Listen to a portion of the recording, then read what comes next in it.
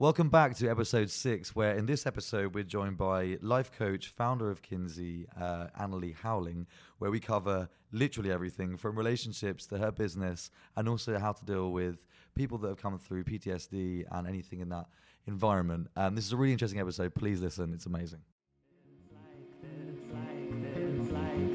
This is The Dog Days with Ollie Scott, Junior Eldstaff and Ian McKenzie.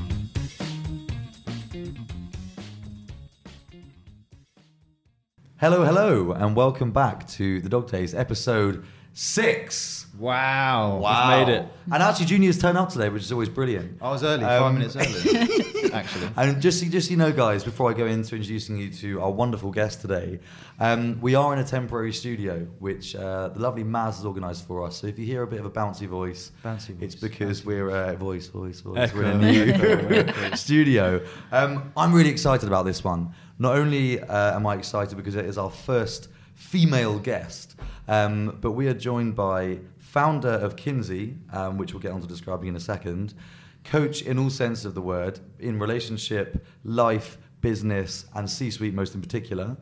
And also, I'm going to get this right, board director or sitting on the board of a charity that looks after people within the field of PTSD or post whatever it is in the ward, we call it. Help me out here. PTSD. PTSD is post-stress traumatic disorder, but it's we're talking about its military transitions. Yeah, we help people that have served in any of the armed forces transition to civilian life. And if you're wondering whose voice that is the voice of Annalie Howling. Thank you so much, Round Annalie. of applause. Hello. First female guest. Welcome Very to honoured. The Dog Day. Junior, could you quickly explain why we were going to be late today and take us through what's happened this morning or this afternoon? Some good news for you. Good news. Yeah, I was actually raising an investment yesterday. Hey. So we had to go through the numbers this morning, and we had a meeting at 2:00. Hence why I was meant to be here at 4, and I was 5 minutes early, and the boys were meant to start at 3:30, and they were late. And we were grilling him all yesterday. Yeah. We're going to move on from this if you're okay with that, Annalie. Yes. I'm getting more and more concerned about how late we were. Now, before we go into learning about the 3 things, I guess I want to give a bit of an outline as well. We have 3 things to cover in this podcast. So firstly, I want to hear everything about you, how you got into coaching itself, and obviously what you're doing with that now. Secondly, we want to hear more about Kinsey. I've done a pretty bad job so far in describing what it is, so I'm looking forward to hearing I'll how you rectify describe it. Yeah. And then lastly, I think Pooch or Junior is in particular excited about this phase. We're going to speak about a bit of homework. The first, by the way, the Dog Days was set some homework by our first female guest. Yes. I really like that. And we'll come on to what that is in a bit, but we're really excited to speak to you about relationships and just your theories on them because we're 3 single fucking losers. Yeah. And we're desperate for love. That is a term in our group, SFL. We are, sadly, we Single. do refer to ourselves as the single fucking losers. And And- February's Okay. coming up. Okay. Yeah. Valentine's oh my Day is God. around the corner. Pre-Valentine's Month of- podcast Yeah. going out. Exactly. So, Annalie, without further ado, please take me through your life, where you've come from, and how you've got into coaching yourself. Sure. So I worked for many years in the construction industry. I was doing business development in construction, so very male dominated. I'm 37 now, and this was sort of from being like 18 even. I didn't do university straight away. So I went straight into that industry kind of by accident, but was quite successful and progressed relatively well. So, all's good. Halfway through that, decided I wanted to have some additional qualifications and did an MBA. I did that sort of through evening school and distance learning and thought I was Gordon Gekko. I was like, oh my God, I know it all. I'm going to go to London, that London where the streets are paved with gold, and I'm going to do all this amazing stuff. What was the MBA in? It was economics, change and marketing. Oh, so I really did think I was, Miss Thing at that point, and went up to work in the London fit-out market, which is fantastic, but it's very fast-moving, it's quite aggressive. And this is like a long, long time before sort of #MeToo and things like that. And I think, I enjoyed it for a lot of the time, but I got to a point where my now husband and I would be standing in the kitchen having this fantastic debate. I think a lot of couples have. We'll touch on relationships later. Yeah. Okay, well, save this up, guys. Which is, I'm more tired than you. And no one fucking wins that game, right? Yeah. It's just depressing and this awful cycle. So I was thinking about it and I was like, right, I earn good money, I'm successful, but I'm very unfulfilled. What am I going to do? What step am I going to take? Very dear friend of mine had just started coaching. She went, let me give you a coaching session. And I was like, I don't know. It's a bit woo-woo. It's a bit whatever. And she did, and it was amazing. And I loved it. And I thought, wow, okay, this is maybe something that I could do. It lit some switches for me. But I didn't want to do sort of the coaching that she did. She very much focused on women, and that was fantastic, and empowering them. And I've come from a male-dominated environment, and I liked it, and I thrived there, and I wanted to add value to that sort of area. So I took myself off to the States. So I went to San Francisco. I was there for 3 months doing this sort of training course, because if I was going to do it, I'm a winner, right? Yeah. So I'm going to do it. I'm going to go and do it in the headquarters of the best fucking school in the best place in the world, and I'm going to give myself also the opportunity to kind of disconnect from my life here and really throw myself into it. Yeah, so that's what I did. Amazing. And then I certified in that, and actually Josh, you had on, he did the same. That's coactive coaching styles, so similar background there. And then I went on to, which we'll touch on later, I decided I wanted to take this on a level. I'm like Muttley, if you remember that. I collect medals. I like to have accolades and titles and letters after my name. And I decided to do this very sort of specialist coaching course, which is relationship systems coaching, where you look at romantic relationships, family relationships. But for me, I predominantly use it for business relationships, so teams and things like that. And quite quickly that progressed to me doing a lot of the very senior level exec coaching. So I generally coach C-suite, which is your CEOs, COOs, very senior level. That's what I like doing. I feel I've got a good empathy and I've got good experience to add to that, run my own business. I'm non-exec on a couple of boards, as well as being on the board of a charity. And we're looking at teams in particular where there's been conflict. I really like dealing in conflict with teams, which not everyone does. Getting I think stuck in. And I think honestly it probably comes from being quite young and having to walk onto like a building site and and having to deal with a lot of guys and having to kind of find my way early doors. And I think whether it was true courage, and I've listened to you guys talking, or whether it was a bit put on, but I got through it. I created a character to help me do that. And then having gone through coaching, you become authentic. I hate that word, but it's true. I hate it. It makes me want to be sick, but it's true. You become your authentic self, and that's truly courageous act to be vulnerable and just be who you are and show up. And so I use that work now in the team coaching, a lot of post M&A activity where maybe there's two boards trying to mesh together and there's obviously a bit of conflict in the system there, and looking at the change maybe impacting on an organization. That's my sweet spot. Amazing. So is it with CEO, for example, would it be one-on-one basis? Would you do that kind of coaching as well? Yeah, I do. Yeah, so usually with C-suite, typically, I mean, with anything, I can go in there and my, sort of remit is, right, we want you to coach the CEO or the COO around their KPIs or their goals or whatever. And it's all performance, it's like the 300, like, we're going to get you to be, type A and what have you. And actually, it's always related to personal stuff. Yeah, it's always related to the inner critic. And they take it to work with them, basically. 100%. And they need someone that's confidential. I know you guys talked about doing some coaching work and things, and to have someone that's impartial, but that is going to be a cheerleader for you, that wants you to succeed and do well, but that you can share stuff with that you can't talk to your spouse about. Yeah. And the more senior you are in an organization, the less you're able to tell people stuff. Because quite often, especially if you are going to be doing an IPO or an M&A, you can't tell them what you're doing. Yeah. You've got this massive deal, and there's a big emotional load on you for that. It's a hierarchy thing as well, isn't it? Like people look up to you. So you sort of almost feel like you have to be strong for everyone. Yeah, you're not allowed to be weak, or you're not allowed to be. And you have vulnerable. a disproportionate influence when you're a leader. So your rank that you hold, because you're senior in the system, even your body language, if you come out of a meeting, that is going to affect the psychological safety of your team. So if someone comes out of a meeting, your boss, and they're like, agitated or look really angry, everyone else in that office is going to be like, oh my God, what's going on? What does this mean? When it's the conspiracy theory stuff. I was at Unilever before, and Paul Polman, who's like a quite highly regarded CEO, I just feel I found like looking at him, you must watch every single step he does, because the whole company is staring at you, because you're the one, like, you're accountable for this whole company. So it's like they often look quite emotionless to me, or emotionless, because they can't show any sort of emotion. And there is a cost to you. There's a cost to that, because we're emotional beings. Yeah, of course. Josh talks about it, and we've heard about it in other, emotions are fine, emotions are normal, but there's a positive emotional state and a negative emotional state. And I think that a lot of the time, by trying to suppress or control how we come across, you're in that survival, that fight or flight, which is the high negative emotional state. And that's not a good place to make decisions from. It's not a clever place to make decisions from. You're not making your best choices when you're triggered. And I think a lot of the time that can come from not looking after ourselves as well as we should, doing all the self-care pieces that we talk about. And there's a cost to that. So having someone that they can offload to safely is a real asset. I think I read somewhere, no, do you know what? It was from wonderful Danielle, which is a mutual friend of ours. And and life coach. So she made me watch Brené Brown. Is that her name? Brené Yes. Brown. Yes. The vulnerability Power thing. of vulnerability. Wow. It's amazing. So the most amazing thing for everyone, if anyone who hasn't watched it, she made this discovery where, despite all of her research, she discovered that the biggest trait that was held between leaders, and tell me if I'm getting this wrong or right, was vulnerability. And apparently it sent her crazy because she was this data analyst that was like, this makes no sense. How can such a weak emotion mean power and strength and be, underpinning all of our leaders?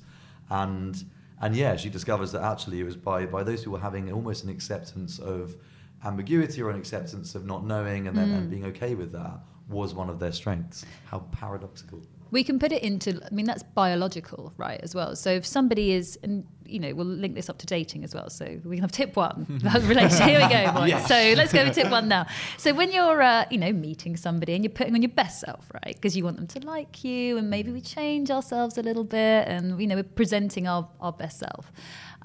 If you're not truly showing up, as in being vulnerable, as in being authentic, that's that bit of you that's like, I really liked her, right? She was amazing, but there's just something that didn't sit right with me. And you maybe can't even name what that emotion is, but your gut instinct, if you like, is saying to you, something's not right. Now, biologically, what's happening is your limbic system, which is your sort of survival part of your brain, is going, like this person is lying, if you like, or they're not, I can't get a read of them. This isn't exactly who they are. Avoid, avoid, avoid. So it's your survival system saying this could be a threat to us. Let's check out. Away. Right. So I've had that so many times. But you try and force, you think it's just, because I sometimes overthink things too much. So I sometimes put it down to that. And then you just keep persisting and it doesn't quite go away as much as you want it to. Yeah. So if you're not being your true self, and so linking that to Brené Brown and the power of vulnerability, the leaders that are vulnerable, aka authentic and honest, have the better relationships, can nurture staff, inspire them, create bigger impact. So true, because then you just have that emotional connection with them as well. Oh, I love that. That's amazing. Sorry, right, okay, so we're getting into relationships already. Yeah, we all want to go. I knew that was going to happen. That was free. You had a freebie there. How do I get a girlfriend? Let's go into that. So I want to hear, let's start with the charities. How does this then lead into, being on the, do I say board? It is I'm an ambassador on the board of a charity called Hire a Hero UK. And as I mentioned, we are giving career coaching and mentoring advice to anyone that's transitioning out of the armed forces, so Army, Navy, Air Force, a really vulnerable time. And Junior, you've talked about your transition from sport, and that's something that is very similar in that you've lost your purpose, you've lost your team. In the Army, it's very similar. You live together, you live on campus, your families are there, your friends are there. And then if you add on to that, so you've come out into Civvy Street where you've had no experience of, and again, most of the ladies and gents that we deal with, that's all they ever wanted to be was in the Army. And at 16 you've gone in, and we've maybe got people at sort of mid-late 20s that have been on tour 2 or 3 times. They've seen things you can't begin to imagine.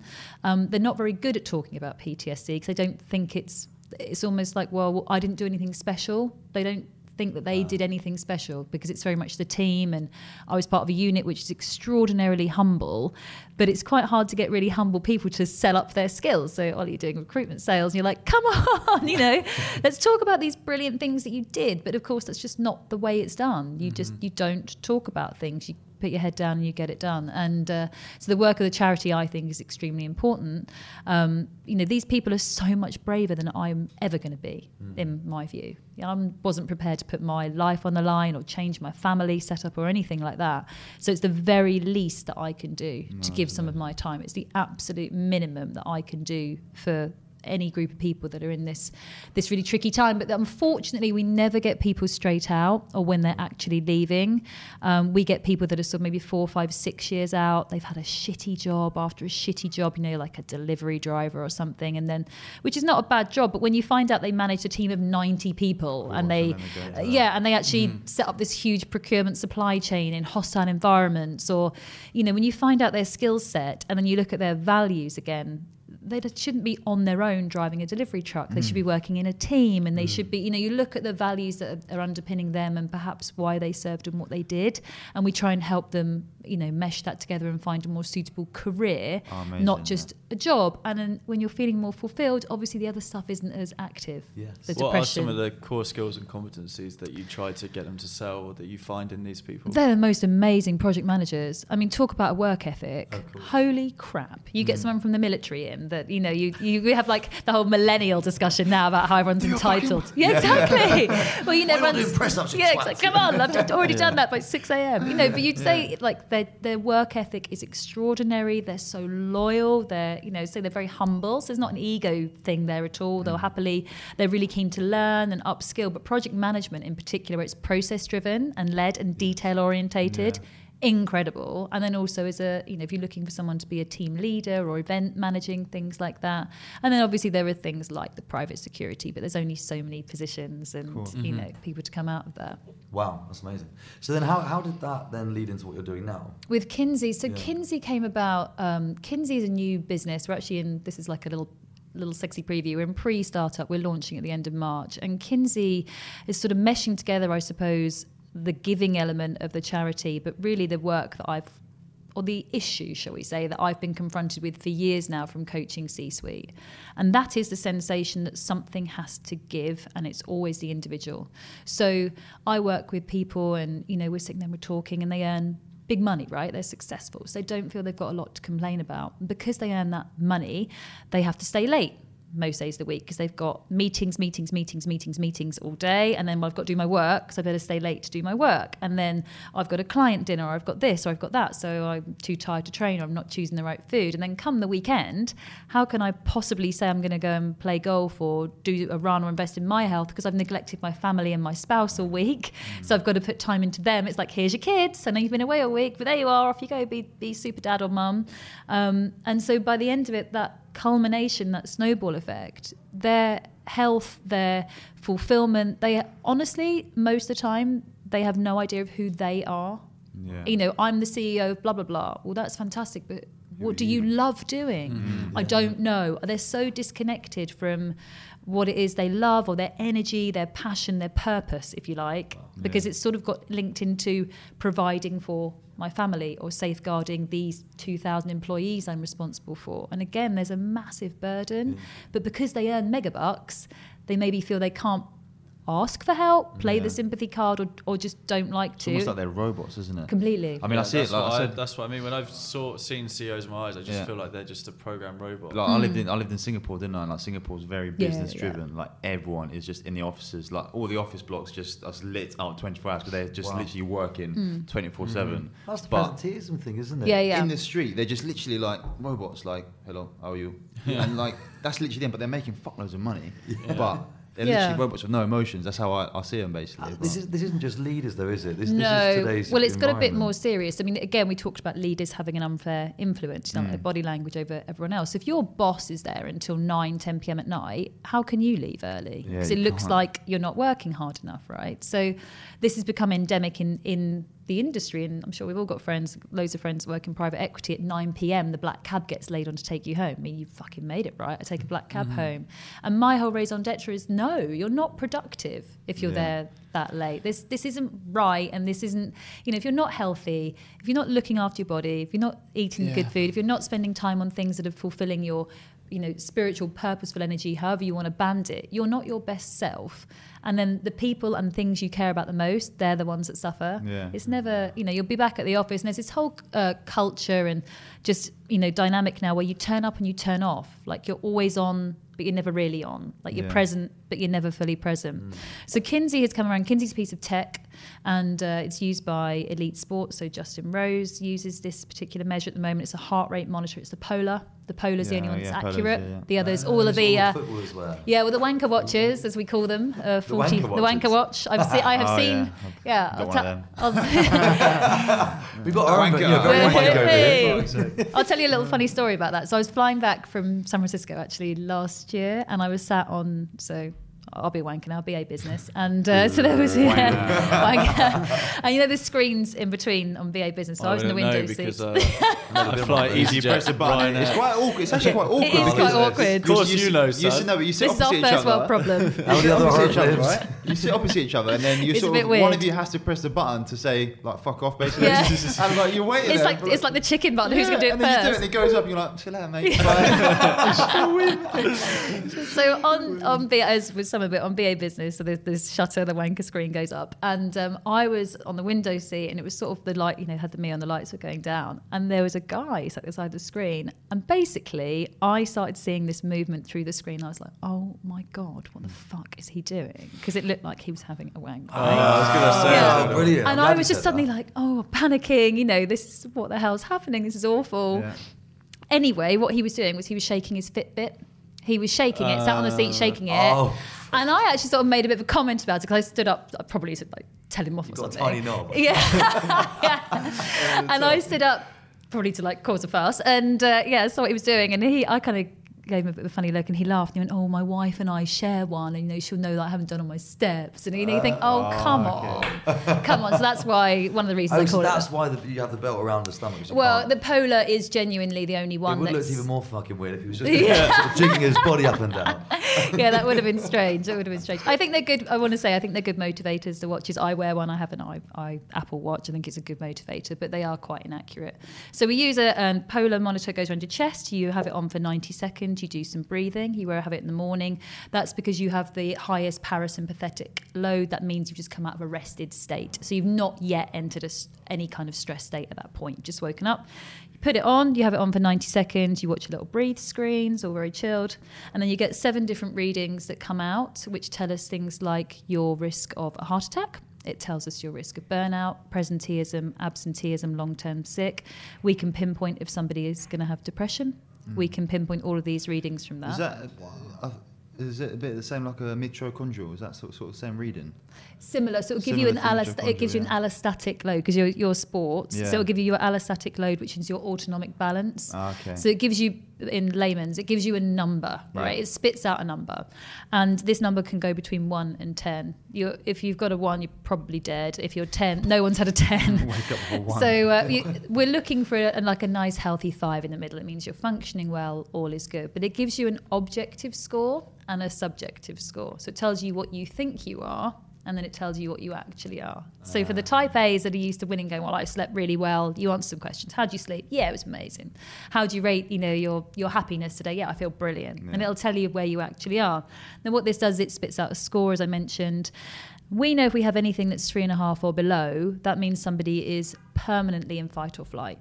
They are triggered all the time. So to an organisation, we can tell you that if you're in that area, and at least 30% of your workforce are when we start, you have no productivity, if you like, in that area. And also you're at a really high risk of someone making a terrible decision, around their health, and they're deeply at risk of heart attack, burnout, depression, and you want to safeguard their wellness. But if you think about having people in your business that are triggered and they're emotional and they're reactive and they're survival, a bit like, if you've got road rage, you've got anxiety, that's not a smart place to make business decisions from. And are you saying there are so I think when we spoke on the phone, you said that there are quite a few people that live within our organisations that you wouldn't know have this right now. Because we've got coping mechanisms. Yeah, so what's the, can you define, without having the band, can you define what someone's like? So a common one. So when we do this program, if you like, every week we push information to people about a certain theme, a foundational element like sleep. So sleep is the one that is the biggest trigger, and it's the one that is, I think, the most talked. People think they can beat sleep, right? Yes. So I don't know what Junior will say about it, because being in football and in sports, we talk a lot with the SAS. We do a lot of work with the SAS as well as sports, and this is one of them goes, I don't need it. I don't need a lot of sleep. I'm fine. The Gary Vaynerchuk syndrome. Yeah. Right, so they'll say to you, but this is what I've always done. I have 5 hours a night. I'm absolutely fine. It's no problem. Yeah. And the data will tell you quite a different story. So I would say, and that's the one that people are most triggered by. They don't want to change it. Eric Thomas is like sleeper for people that are broke. Yeah, he does say I went for a phase of, and I still doing all-nighters and then getting up early, and it's like, I feel like I'm not energized to do anything smart. Who's Michael Jordan's coach? What's his name? Michael Jordan's coach. He's coached him for 20 years. He wrote a book on being relentless, but he basically says just because you work 24 hours a day doesn't mean you're working smart. No, exactly. And this is the point. There's when you're not had. I mean, sleep is one example of some of the things that people are. I call it band-aid fixes. So I need to get more work done, so I'll go into the office an hour earlier. But are you an hour more productive because you've cut back on sleep, and then because you're knackered, you're eating crappy sugary food, and then you've missed your gym workout because I'm too tired to go, and I didn't make a decent meal, so I've got home and eaten a whole packet of digestives, and I'm going to do it again tomorrow. Is that making me more productive? Are you getting my best self? Of course you're not. Oh, so many people I know do that shit. Yeah, all the time. And you could imagine that as a culminant. He's saying that, fucking hell, they caught me. Yeah. Would you? Okay, so I guess loads of people live their life. I mean, I'm imagining like a big fat banker chuckling into his little pool, cheese in one hand, like I'm so rich and miserable. That's what I'm imagining. But these guys have no idea about how actually unhealthy they are. Well, okay, I'll give you. This is horrible. So there's a private equity company in London. So everyone earns a fortune. Your big fat bankers, as you're saying, and they all earn a lot of money, right? Private equity. A firm of 58 people. 3 killed themselves last year out of 58, and 5 are on long-term sick. Oh my God. That is not. I'm going to say that's not that unusual. Yeah. But because they're successful and they earn lots of money, and you guys talked about this in the other podcasts, maybe they don't feel they've got the right outlet, or all of these, I call it a band-aid fix. I'm going to cut back on sleep, and then maybe I'm going to just grab the wrong kind of food, and I'm not going to work on my mental health, and I'm not talking to anybody, and I'm just going to push and push and push and push. Something is going to give at some point, and it's going to be you. Is that society driven though, do you think? I think there's an element of, we talked about the leader. If your leader is doing that, if you don't hold the same rank, perhaps you don't feel as empowered to say, well, actually, I'm going home at 6 to see my kids. Yeah. If there's a culture of that, perhaps it's difficult for you to change it.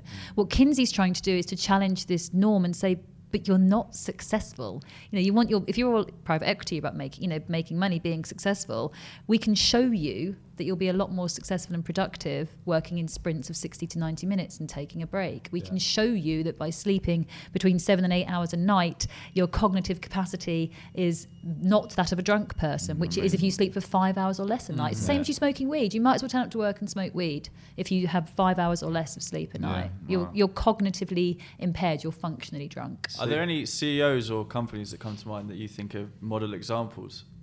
But there's a lot of talk, isn't there, now about sort of the 4-day work week.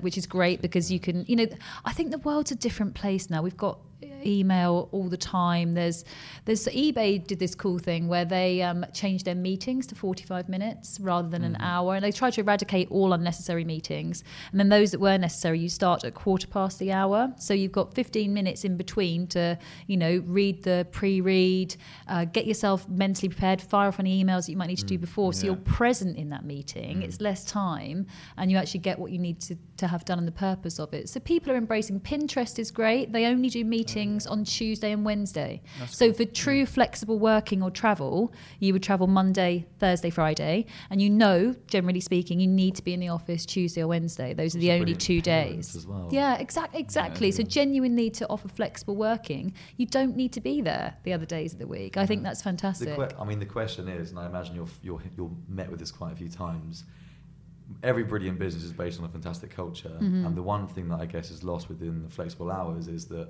Janie needs to leave at 2 and Alex can't get it till 3. They're going to miss each other. There could be a really good synergy there that's not happening. How does a company avoid ruining or having less of a culture by having people that aren't there as often or regularly?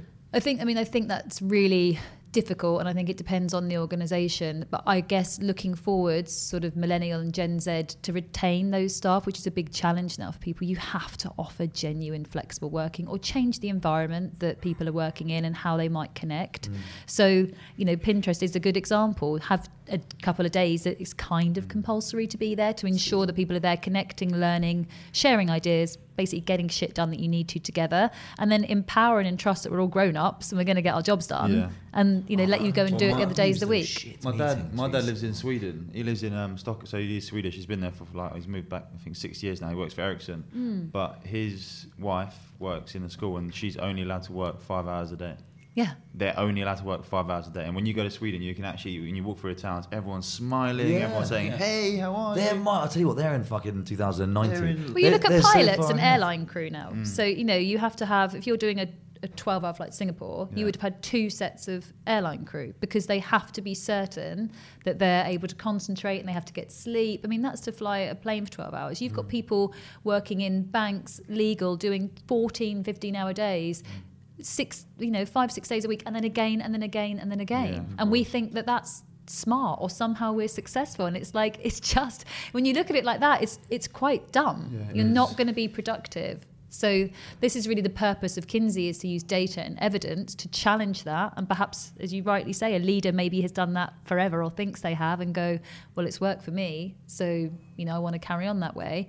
Really, this is to support and say, look, it's about productivity and performance, and we can improve that by looking at foundational elements of health. And the other thing that it does is by spitting out this score.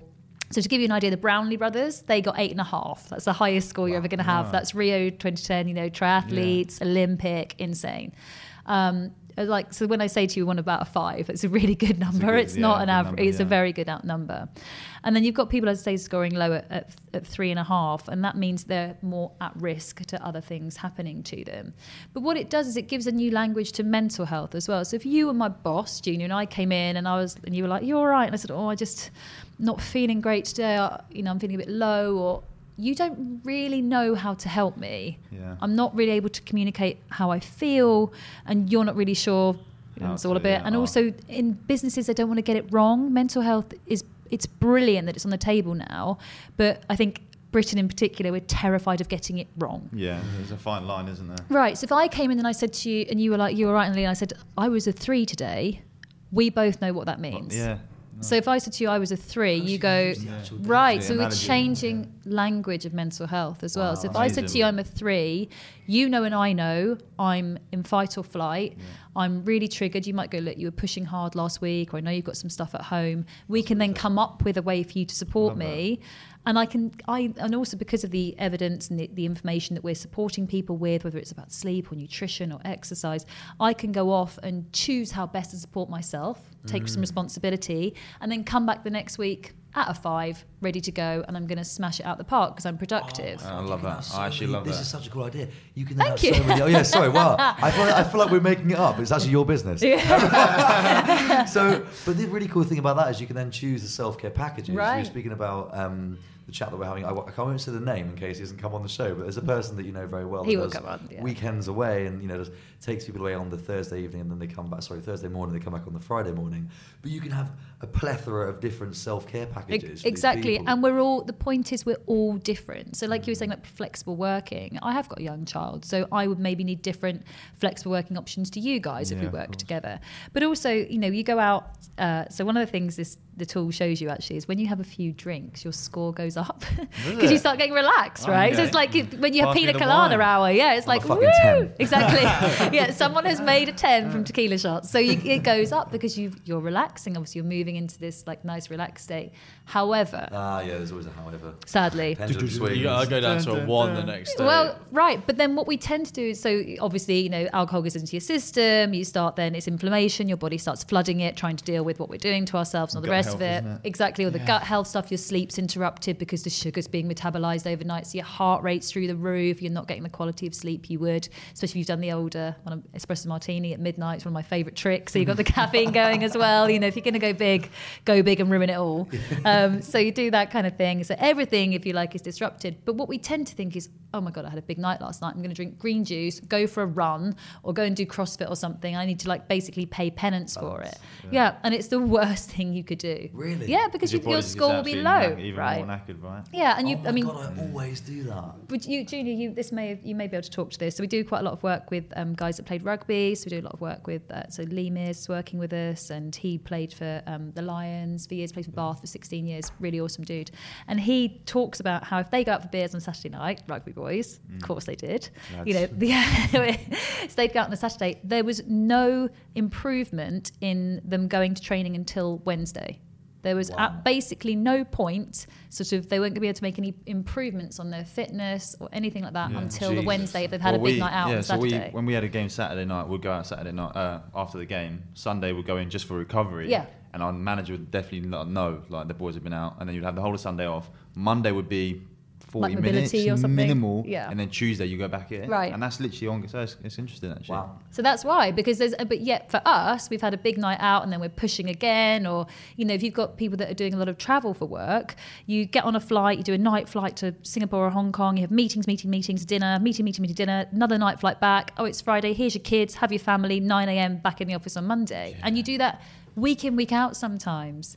So this is, again, this data, as you say, it's giving you responsibility to go, oh, I'm low today, this is a yoga day, and actually I'm just going to chill, and then tomorrow when my score's back up, then I'm going to push it hard. That's amazing, because I'm guessing, like you said, like with the business guys that do that travel and then go back to their families, when it all comes on top of them, they'll probably then start to neglect their families and see it as a burden. Like, oh, don't you understand? I'm stressed. I've just travelled back from thing. That's what happens. It's the things that we love the most that bear the brunt of it. Yeah, I think. exactly. Well, I think that's an amazing business love idea. that. Fantastic. Thanks. One is launch in March, right? Yeah, we're going to have it's big launch in March. So Are we Kinsey. going to go to the launch party? Yeah, you can come to the launch party. We're doing a video. That was the reticent. Yeah. Yeah, go on. There'll be a nice launch party. It's going to be amazing. We've already got some big, I can't talk about who, we've got an amazing client on at the moment. We've had some fantastic results. We know that we've stopped 6 heart attacks and 1 suicide. Oh my God. Yeah, and we know that we've reduced the presenteeism score from 38% to 11%, and that's saved £30 million across the UK business. Wow, how was presenteeism? I was going to say just quickly, because I think with the sell to businesses is that there's so many people getting signed off for stress, so they must pay so much money for staff that aren't actually able to be there. Yeah. But because I think that we have like a health and safety officer that only looks after, like, if it bleeds, we can help like get a cut. But there's no one psychological in these companies that's able to be there. Like, if you suffer with mental health in a company, it's like, do I speak to HR? Do I speak to my boss? I don't know who to talk to right now. It's a really good intermediary. Do you have I've always thought a company would benefit from having, I'm sure everyone's seen Billions, right? Yeah. But that resident mental health person. She is my role model. I want to be Wendy Rhodes. You remind me of her as well, actually. Thank you. Yeah, well, mainly because I want to earn £5 million, like just randomly in a bonus. Yeah, all the purpose stuff. Yeah. But no, I think that'd be a really, really helpful thing for businesses. Yeah, I agree. It's a confidential, safe space to sort of check in, basically, about where you are now. And I think that it's so much about forward, push, harder, and that's where we end up in this, the hamster wheel, and we don't take enough time to get off and check in and look at where we really are. Yeah. And this application forces you to do that every day. You know exactly where you are, and then you make the best choices to make you as productive as possible. I mean, this is about productivity and performance, but this is enabling you, and again, as a grown-up and as an adult, to be empowered by the data and information to take responsibility for where you're at. It's a spiritual and scientific sort of resolution Definitely. here as well, which I think is brilliant. Definitely. Speaking of spiritual, Annalie, you are the only person so far to set us homework as a podcast trio, and I thought this would naturally guide us on to the homework that you set us. Jigsaw was a thing that we had sent in response to our prep email that we sent you. Firstly, we were like, what the fuck is this? What is this homework? Why have we got a homework? I actually watched the whole of episode 1 until Ian goes, mate, it's meant to be called it's Jigsaw. And I was like, He was cramming this morning, like last minute cramming. He sent a picture and I was like, I'm sure he didn't wear that t-shirt. You've watched the wrong one. Yeah, so I was like, Junior, but I did watch the second that's one. the wrong one. Okay, and did you watch the full episode? Because by the way, listeners, if you are, we implore, firstly, thank you, by the way, for making us do this. Yeah, we like homework. It was, I like homework, haven't it, for a while. I never used to do it. But it was fucking amazing. Like the second half of Jigsaw, episode 2, from the comedian Daniel Sloss. On Netflix. I actually loved it. When you get over him talking about tripping up children. I did say to you, I did give it the first 30 minutes, he is a stand-up, and I think most of them do the whole thing where it's just meant to shock you and sort of talk about awful things, and you go, oh, this is awkward. But then when he starts getting into Jigsaw, it's incredible. It's amazing. And I'm not going to do, well, can I try and... I think you guys should. It just made so much sense. As proof that we listen, I'm going to try and do this. That was a test, wasn't it? Just be like, no, you fucking do it, Ollie. Okay, right. So this guy has a theory on relationships, and it came from his dad. I think it kind of came from his dad by an accident, in a way. One tick. The way he describes our lives, and not just in relationships, but our lives in general, is like a jigsaw. So with the jigsaw, you have 4 different corners. You have your friends. Tick. You have you have your work, I believe. Yeah, jobs. Jobs, okay. Yeah, work. You have your hobbies and interests. Yeah. And the last one isn't relationships. The last it's one la is familia. la familia, right? La familia. So you have these four corners of a jigsaw. He describes everyone's life as like a jigsaw, right? So the middle bit, the middle patch, everyone believes, and this is what his dad told him, the middle patch is your relationship, right? And you just got to find your middle missing piece of the jigsaw. Glues it all together. And that's going to glue it all together, and it's going to be amazing. But the discovery, and here's where the twist in the tale is, this wonderful comedian then goes on to say, it's not like that. And actually, it's like a jigsaw. You have the jigsaw in the four corners, but everybody's got their own jigsaw, and nobody has the front of the box. So you've got no idea what your jigsaw is meant to look like. Right.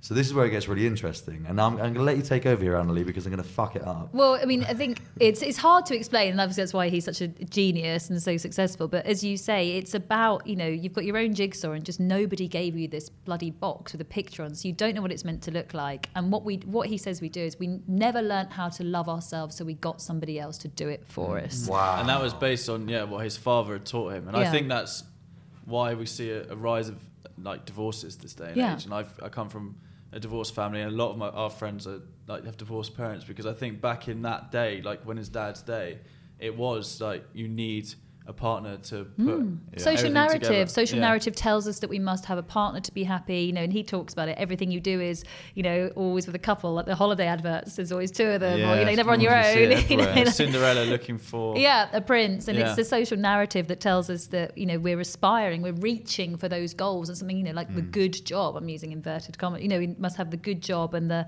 partnership, because you can't be happy unless. And he talks about how he's never going to change in a relationship. Daniel Sloss said, I will never ever change in a relationship, because you have these people that select this missing piece of their jigsaw who's going to love them because they never learned how to love themselves, and they spend their whole life like trying to bang it in to make it fit, and it doesn't fit. So what we do is we go, oh well, if you just less like that, or do that more, or I hate it when you do that, because you're trying to make it fit. And the fact is it never will unless you love yourself. But do you think there is? So, because I feel like he was very extreme, but he might be right. He was quite extreme, and I feel like he might have just come on the back of a relationship, and he felt like he was broke free. Do you think in relationships there is, do you have to change a little bit, or do you think that you shouldn't change at all? 100%. Like he's saying, you shouldn't change anything. Warts and all, that's me. Do you think there is a middle ground there? I think there's obviously bits that you're maybe happy to give up. If somebody, you're vegan, aren't you, Genius? So, maybe your other half, you're like part-time. You say, maybe 80-20. Okay, well, question for you. 80-20, Would you be happy cooking a meal 100%. That wasn't vegan? Okay, right. So my ex-girlfriend used to eat meat all the time, and I was fine with it. So, there are some things that maybe are not part of you, but it's not a big thing to give up. But I think quite often, and the sort of the premise of what he's talking about here is that we have not. The crux of it is we didn't learn how to love ourselves, so we got someone else to try and do it for us. And he talks about how if you only love yourself 10% and somebody else loves you 20%, it's only 30%, isn't it? Right? Yeah. Then you're really grateful for that extra bit. Yeah. You're like, wow, that's amazing. I've always said, I can't remember who said this to me, but someone once said to me, whenever you fall in love, you want to fall in love when your cup is full. Absolutely. This could have been Danielle. Because then it's going to go... You think it overflows, right? But then when they go, it's kind of the same as it was. Yeah, and then you're not compromising. I think it's a really good point, Ian, you make. I think you compromise more if perhaps you feel that your offer isn't as high. So if you feel amazing, if your cup is completely full, if you're like, do you know what? In the nicest possible way, I could take this or leave this. Yeah. And I'm only going to stay with this relationship if it enhances my already kick-ass, amazing existence. Then fantastic. But if not, I'm not going to hang around for this. Yeah. So. Oh, speaking of not hanging around, I remember taking a note of it. He said, time doesn't equal success. So you're at this point in your life, right, where you say, you have two options. One, do I admit that the last 5 years have been a waste of time, which is awful, by the way, because that's the whole thing about progression. Fuck, I've not been moving forward, which isn't true. Or two, do I stay with this person for the rest of my life? I really want to go into something. I can't. I'm going to keep my mouth shut. Only because I know a friend that's going through that same exact fucking thing. Yeah. Did you send it to them? Huh? Have you sent it to them? No, I haven't, but I might. But that's what he says, isn't it? He's like, I know half of these relationships are bullshit. But you've had that experience. I've had that experience. It's like, you start sacrificing your friendship. You spend a lot of your time with this girl. You really, really want to work. You're defending her all the time to your friends and your family, but you know that I just need to nip it in the bud, but then I hope it will get better. It is that realization. I think even moment. if you did let go, we spoke about it in the previous podcast. I think regret, you shouldn't live with regret. So even if you do sort of end an 8-year relationship, like don't live in regret. See it as a lesson, embrace from it, and learn from, and be a better person in the next relationship, or be a better person in the relationship with yourself. Yeah, absolutely. Yeah, what was good about it? You were there for 8 years. There must have been some good stuff, right? It can't have all been rubbish. So what really worked? Take that forward. What didn't? Who are you now? What do you want moving forwards? I mean, I think, and exactly say, Junior, everything should be a learning opportunity. So what do I learn about myself? What do I learn about me in relationships? But fundamentally, what are my needs? How many of those can be met? And this is about your cup being as full as possible. So what are my needs? What are my values? How many of those can be met just by being me, from my friendships, whatever? And then what are the parts that I do need to be met in a relationship, and can that person provide them? On the relationship thing, when you and I had a conversation, it sounds like I called you out with a crisis and been like, help me, I've got no girlfriend, the kids won't talk to me. No, I'm sitting in coral. No, I was what was that name of that golf I should put a bet on? No. So I was wondering, you had this really good theory about having a bank balance. Yeah, bank account. Goodwill bank account. Goodwill bank account. This I thought was fucking genius. So this works in all relationships. So like family, but business as well, but it definitely in romantic relationships. So especially when you first start dating, everything's great. And it's quite easy. And the Goodwill bank account in the relationship gets topped up because you're doing dates and maybe there's presents and, all the nice stuff. We go and we push the boat out. We go, we're going away for a weekend. And all of this stuff gets deposited in the Goodwill bank account. But then maybe as time goes on, or we find a rocky patch, we're taking stuff out of that Goodwill bank account. We've had some bad news, or you're working away more, or you've been a bit stressed with a project or something, and that's taking deposits from that. Now, as long as you keep putting stuff in, so you're making time for one another, or you're giving appreciation or compliments or whatever it is, as long as you're making deposits, it's okay. It doesn't hurt too much. But when a relationship is in crisis, that bank account is just taking withdrawals, and it's going down and down and down until there's nothing in there, and then every goddamn fucking last thing you take out of it hurts. So every comment that previously, well, you took me out last night, so you might be being a bit of a shit today, but I don't care because we had a nice time. Every little thing, that cup you've left out, the chair, the coat on the chair that I told you not to leave there, every single thing. Sounds like Annalie. Pick your fucking towel up. Yeah, exactly, right? So every little thing all of a sudden grates, and then it starts feeling like disrespect, or it starts, sort of like basically, firing up our values in the wrong way because we haven't got that buffer there. So it's critical to keep making deposits in that Goodwill bank account so that you can have a withdrawal, because stuff happens in life. Things will happen. A family member may get ill. We may have a stressful time at work. Having a child is a wonderful experience, but my God, is it stressful? And you need to have enough in there and keep topping it up like a really good savings account so you can handle the withdrawals. You see, as a male, I don't think I've ever noticed that analogy. But do you think male and females have different perceptions of that? Because I feel like a female may be more likely to notice those little things that add up to, like you said, okay, you took me for dinner last night, I'll let him be a dick, whatever, today. I just never really thought like things over a period of time. It was always quite, I'm trying to be nice to you, what's wrong? I have not thought about like the previous days or comments. Yeah, I mean, you just said, I'm trying to be nice to you, what's wrong? So maybe you do, because perhaps you're trying to put stuff in and there wasn't maybe it wasn't put in. Like it all stacks up in that sort of analogy. It's basically effort. You've got to, you've got to make the deposits. You've got to put the time in. Whatever it is, it doesn't have to be an expense. Just it's time, or just attention, or a genuine conversation, or whatever it may be that is just putting something in there so that you can handle the difficult times. Wow, I love that. I do really like that theory. I think that. Then again, though, if you look at it, sometimes if it's such an effort to put that money or the thing in the bank account, I guess that it's probably... Or if it's only one of you. If it's only one of you going to the bank all the time, but again, there's one taking it out, that's a bit unequal, right? It's got to be both of you doing it. I'm taking the card away. Yeah. Exactly. But you guys are all running your own businesses as well. If you look at that in leadership, you need to have really good bank accounts for the people working for you, because stuff will happen. You're going to have to ask them to pull late nights. You're going to ask them to give more than they would normally at certain times. And if you've looked after them well enough, of course they will. Paid them well, you've taken them out, you've given them your time. That's the thing that's most important. And, nurtured them and helped them grow and looked after their career. they can take it. And probably quite gladly, we'll pull that all-nighter for you because you're an amazing boss and you look after me and my bank account is topped up. But you're not going to ask it of me all the time, and then you're going to look after me in between. I also think it's important to be wary of how much time you can give as a leader, as a boyfriend, or whatever you are to a person. Because I think some people fall down the trap of trying to give all of that to everyone. Oh, yeah. One of my biggest faults in my last relationship, not even just like with my ex-girlfriend, but also with everyone around, my friends, family, work colleagues, and girlfriend were all as equally as important as each other.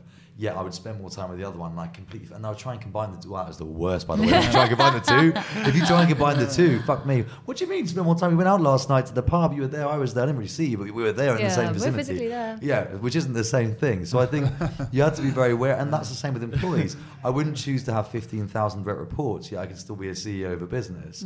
The reason great, if you were Jesus, you could do that, right?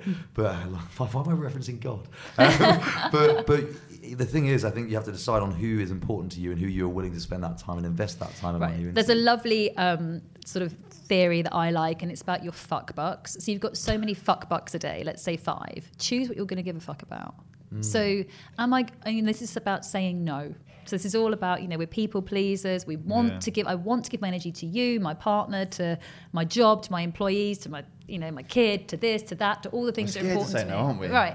But I've only got so many fuck bucks, so I can't give a fuck about everything. Yeah. So I need to choose what I'm going to give a fuck about today. I love Spend them wisely, because as you rise, if you're giving it out to everybody else, then what have you got? And there's a really important definition that I want to make, and I think people think of self-care as being selfish, and it's not.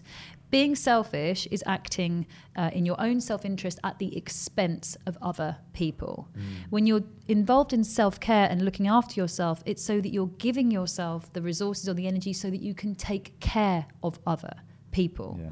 It's a really, really important distinction to make. Wow. So you have to, the whole, you can't fill from an empty cup, but it's true.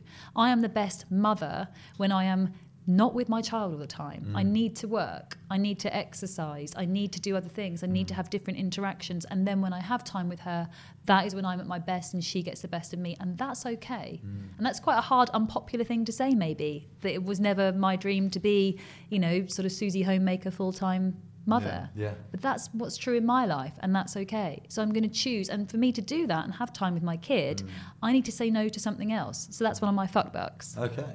So you gave a fuck about us today. I do. Thank you. Yeah. Thank you. Yeah. Today I do. We got one of your $3 $5 from us. And suddenly the podcast changed very quickly.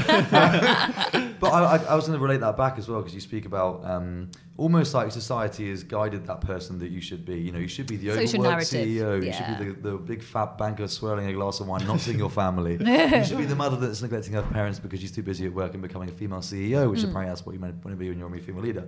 The character that's being carved out, the toxic characters that are being carved out by our society. And I think the really important thing about this podcast as well is bringing that stuff to light, and it's saying you don't have to be somebody else's narrative. You don't have to be Cinderella's prince or whatever else. It's just having awareness of you much more. So one of my favorite things to try and talk about if I was talking in coaching, sort of speak with somebody, is there's a big difference between what you feel you should do and what you want to do. And social narrative is should. I should call my mother. I should want to do this. I should want to be at home more. I should want to blah, blah, blah, blah. God. But you know what? I want to work. And I want to do this, this gym session. And I want to do, the work that Kinsey's doing, because that is my purpose. I want to change the way the world works. And that makes me a purpose-led individual, and it makes me resilient and happy, and people get the best of me. But there's all these shoulds, and I think should be a swear word. I think we have a great big pile of shoulds that's just there in the room all the time, and that's inner critic territory. And that's social narrative. So I would encourage anybody to really check in and is this something I think I should do, or is this something I really want to do? Wow, I think society, like in this day and age, there's so many people that I know really do forget just to love themselves, because you can't evidently find love if you're looking for love if you don't even love yourself first. And that can be from anything, like you said, like taking yourself for a walk in the morning, going to the gym, eating the right foods, looking after yourself, because you're going to feel so much better by doing that first, in your workspace, in your relationships with your families, in your relationships with even your pets and stuff, anything. But it's just going to be, all in all, Yeah, but it's quite a. When you talked about Brené Brown, and I think it's a great TED talk, and everyone should watch it. But it's a courageous act to sort of say, this is what I'm doing. Yeah, it is. Yeah. You know, especially if it's unpopular, as in it goes against the social narrative of the shoulds. And what it does is it throws up for a lot of people. It's a mirror up to them, and maybe they're not living their life that way, and they find it uncomfortable that you're kind of progressing. And some people aren't always going to be a cheerleader for you around so that. you've got to become it, don't they? So rather than saying like I am a X, because it's really easy to sort of distinguish what you are. Because I guess if you were to say like I am a librarian or I am a scientist, I like the word I want to become or I will become is a much more powerful statement, because, or even I am the type of person that, because if you're aligning it to the sort of behaviours that embody that thing that you say you are, I think is a lot more powerful. And also just gratitude and thank you. You know, start the morning with thank you for, you know, I'm so thankful for having a body that can go and do this exercise class. I'm so thankful that I've got this opportunity to work. I'm so thankful I have such a fantastic relationship with my child. I'm thankful to have this chance to talk to you guys today. You know, I'm thankful. We're very thankful. In fact, speaking of thankful, what I was going to ask you a direct question here. Okay. 3 single lads, can't hold up a relationship. What would you say if you were given a chance to speak to 3 single guys that have tried quite a few times to have a relationship? 3 things. I've had 2 successful. Going into, I know you've had brilliant. We're envious to the high heavens. Sorry.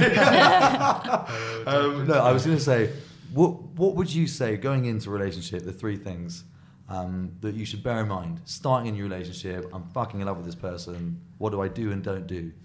Okay, well, I mean, definitely one for me is just show up and be who you are from the start, because that is difficult to undo later on and potentially let somebody down, you know, and you're not starting on the right footing. You know, really be who you are from the outset. I used to wear Ali's clothes on my first dates. Really? Nice clothes, yeah. but then that goes back to self-love, right? So if you're scared to even show to be yourself, that goes back to self-love. So then maybe you're not ready to actually go dating. You're not ready to. That's true. You know, or you just take a step back. Yeah, you thought you were going to be judged for wearing your own clothes, and you like, you know, I can cover this date, blah blah. But then I do understand really, because we're in a society where people do judge. Because of what they see on Instagram and what they see on social media, they have that perception in their head of. But I think everyone knows that, and if you have a connection to somebody, you have a connection to somebody. Yeah. Okay. So cool. Number 1. We like number 1. Yeah. So I think like be that. yourself from the outset, Right. and it may be courageous, and we're all nervous. You know, everyone's nervous. So just be your true self. Oh, okay. Also, Well, on this one, real quick. Sorry, Go, you go. I was going to start seeing a girl that was what's the word? Sober. I can't even say it. Fucking hell. You've never been sober. Something I've never been sober. But okay, so I was going to go on a date, and this is such a fucking funny. Okay, I was going on a date, and I got drunk the night before, and then turned up to the date with a sober girl. And I was like, I feel so stupid. I've missed out on this date with this girl. She was really cool, but she doesn't drink any alcohol. And I was going through this battle in my head, being like, do I even bother going on this date, right? Because can I hold a relationship with someone that doesn't drink alcohol? Is it bad that I just didn't end up doing that in the end and just didn't pursue that relationship idea because I thought, I mean, she might judge you. Because you wouldn't be able to be your true self around someone. Would I not be? Okay, yeah, because that is a bad thing that I've not gone. Well, I mean, there's a couple of things ringing through my head right now. One part of me is thinking that you were afraid of whether you could entertain her and she's sober, Without a pint or in your hand. you know, Maybe I'm quite good without alcohol. yeah. Okay, And then part of me is thinking that you know perhaps you'd got yourself into that situation. It really wasn't something that you know, there were other attributes about her that you really liked, but maybe looking forward. But something you're talking about is you'd fast track that relationship. You're going on one date, That's right? so true. You'd somehow gone from I'm not even going to bother going on the first date where I potentially might really like her to it's not going to work at so and so's wedding next summer because you're not going to be doing like oops upside your head with me on the floor. So forget it. You know? It's quite intimidating though for a first date to not have any alcohol involved, because it's a bit of an icebreaker, isn't it? Because people, as you said, it's stressful for both people, so you do ease up naturally if you've had a drink. Yeah, I was gonna say, going back to obviously point number 1 is I watched First Dates. I don't know if any of you saw it, but I've seen it. There was a guy who dressed up as a woman, Oh, wow. and I was like watching it going, okay, he's obviously gonna go for a man, but he was gonna date with another woman. And I was like, wow. He was literally went as like, because that's what he feels comfortable. His true he self, feels comfortable yeah. as dressing as a woman and night and day. And he went as his true self, and they actually fell in love. Oh. I think it's better that way, because my mum actually dated someone that at one point just got it out like his women clothing. She's like, what the fuck? like, this is just like a month's relationship, and he'd been hiding it, and then it comes out. It's so weird. Like, and that's sad for both sides, that he felt he couldn't be his true self, and then also for your mother, she got to know somebody, and that wasn't really who they were presenting a sort of false face to the world. So that again, you know, kicking off from being your true authentic self. Ollie likes to dress up. I was when I was 12 years old, I was the ugly sister in Cinderella, and ever since then it's really sparked something within me, and mainly Louboutins, if I'm honest. Oh, lovely. That is a lie, by the way. Number two, tip number 2. Okay, so that would be sort of being your true self. I think actually, Ollie, it's a really good point. You know, we think we have a tendency as human beings to fast track something rather than being, you know, let's talk about being present. Yeah. So we don't know that person. We don't know how it might end up and how it might go, but human nature is to try and create a narrative or decide things. And again, this is the should and the wants. Yeah. So really check in about, do I feel that this person is, you know, who I want to spend time with, or am I doing it because she's fit on Instagram, my mates will like her, you know, something like that. That's a good point.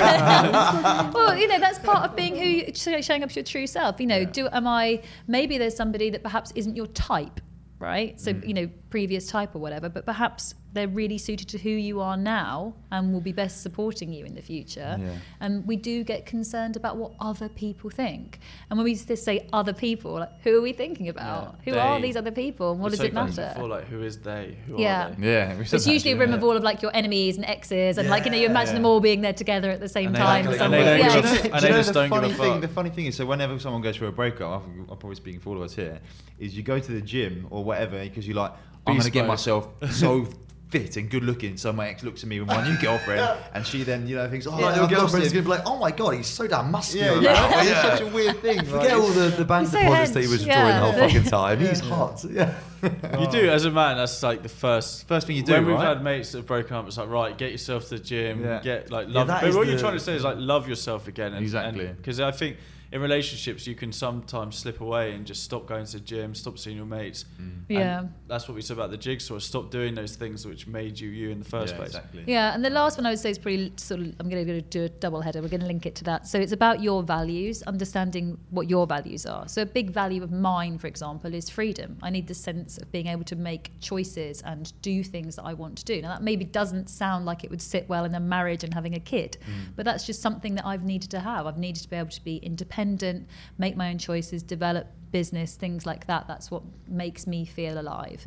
Now I know that about myself, so I'm able to then look into relationships and find those elements that sit and fit with me. So it's really knowing your values yourself, and then do they fit with or conflict with somebody else? You know, it wouldn't do me well to have someone that needed a lot of attention. I couldn't deal with that. I haven't been able to deal with that in the past. It doesn't suit me.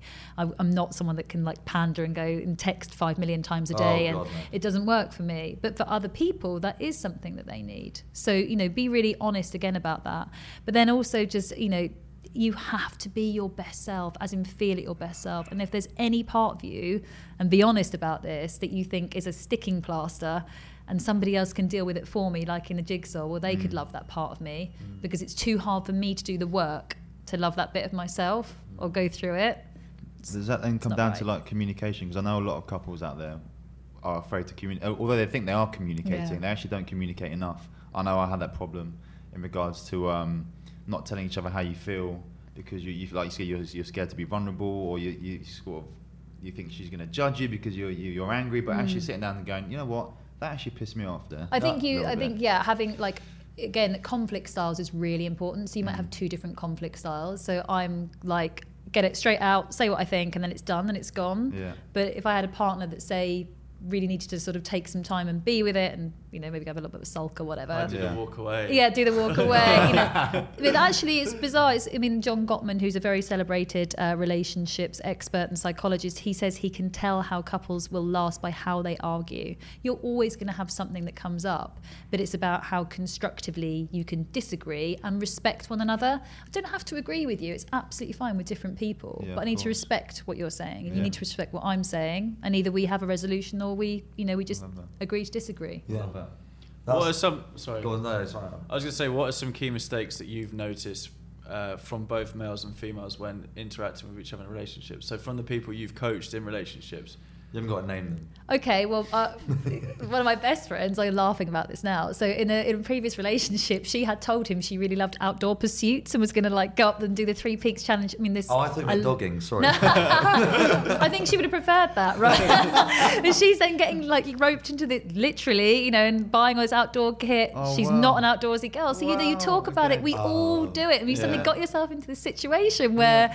How the fuck are you going to get out of that? You it's just like Bridget Jones. Right, honestly, yeah. So I think it really is coming back down to just being authentic and just owning up to who you are. And you know what? If he wants to go and do the 3 Peaks and you want to sit at home and drink rosé, that's okay.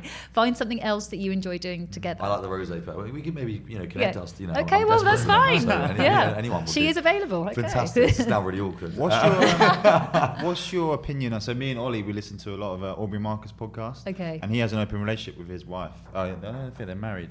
Yeah, they are. They're fiancé. They're married. So what's your obviously opinion on like open relationships and people like meeting? Because I think as a society, when you're with a girlfriend, our ego sort of tells you that she belongs to me, you belong to him. You cannot speak to that person because you're mine, kind of thing. But I think if you do that, you're sort of, because you might have a soul connection with someone else. Yeah. Like, as humans, we're social beings, right? So we're meant to communicate. We're meant to be social. We're meant to meet a lot of people. But people in relationships, I find, are quite. So there's a great book I would highly recommend. This guy called Paul Dolan. He actually does brilliant TED Talks. So a British guy, he's a professor, but he's very cool and outspoken and swears a lot, so I like him. Yeah. And he's written a book called Happiness by Design and Happily Ever After, and it's basically challenging that social narrative. So yeah, what if there are 2 people or more than that want to be in a polyamorous relationship? Exactly, yeah. That's okay, but we subscribe to the social narrative, which makes us then judge, and who impressed this social narrative upon us. And again, I think that's all to do with checking in and understanding and being okay with who you are. And people that disagree, don't respect it, don't want it, well, you're not going to be in that relationship with them anyway. So again, understand who you are and what you want. To be said, I think there's an underlying theme here whilst we wrap up to a close, is the communication, and B, the management of expectations at the beginning of any situation, of your own, of the relationship with the other person as well. And that could be whether you're polyamorous or a Mormon or just an influencer wanker. What I wanted to say was thank you so much. I think we need to continue this one day. Annalie, we might have to invite you back. Love You've it. been I'd such love an it. amazing person. I was going to do questions live, actually. I was actually going to do questions live. We got Maz on the door. Well, unfortunately, we have Sorry, Maz on the guys. door. I was going to do questions live. But no, Annalie, for the listeners as well, not just for Pooch's followers on Instagram, thank you so much for joining us. This has been amazing. You're very welcome. We may have a few questions that will come from our listeners because I think a lot of people wanted this one to happen as well. Sure. So if you want to follow Annalie on social media or connect with Kinsey itself, Kinsey's website is kinseyglobal.com, KINZIE, kinseyglobal.com. And then have you got anything that we've got an Instagram, it's at Kinsey Global as well, but also, say there's nothing on it. We do have a Dog Dare question which you forgot, which we always ask all our guests at the end. Okay, very, real very quick. quick. Hello, we're back again. you have a room full of 21-year-old men or women, and you have a microphone. What do you say? In relate to Anything anything at all? Life advice. Sex, waking up, falling asleep, not falling asleep. Oh God. Yeah, have loads of sex now. You're 21. Just Fine, have a great time. That. Yeah. Brilliant. I like that. The last time we had was eat more veg. So there we go, guys. Awesome. Well, Annalie, thank you so much. It's been a joy hosting you, and I'm sure we'll see you again soon. Thank you very much. Thanks, boys.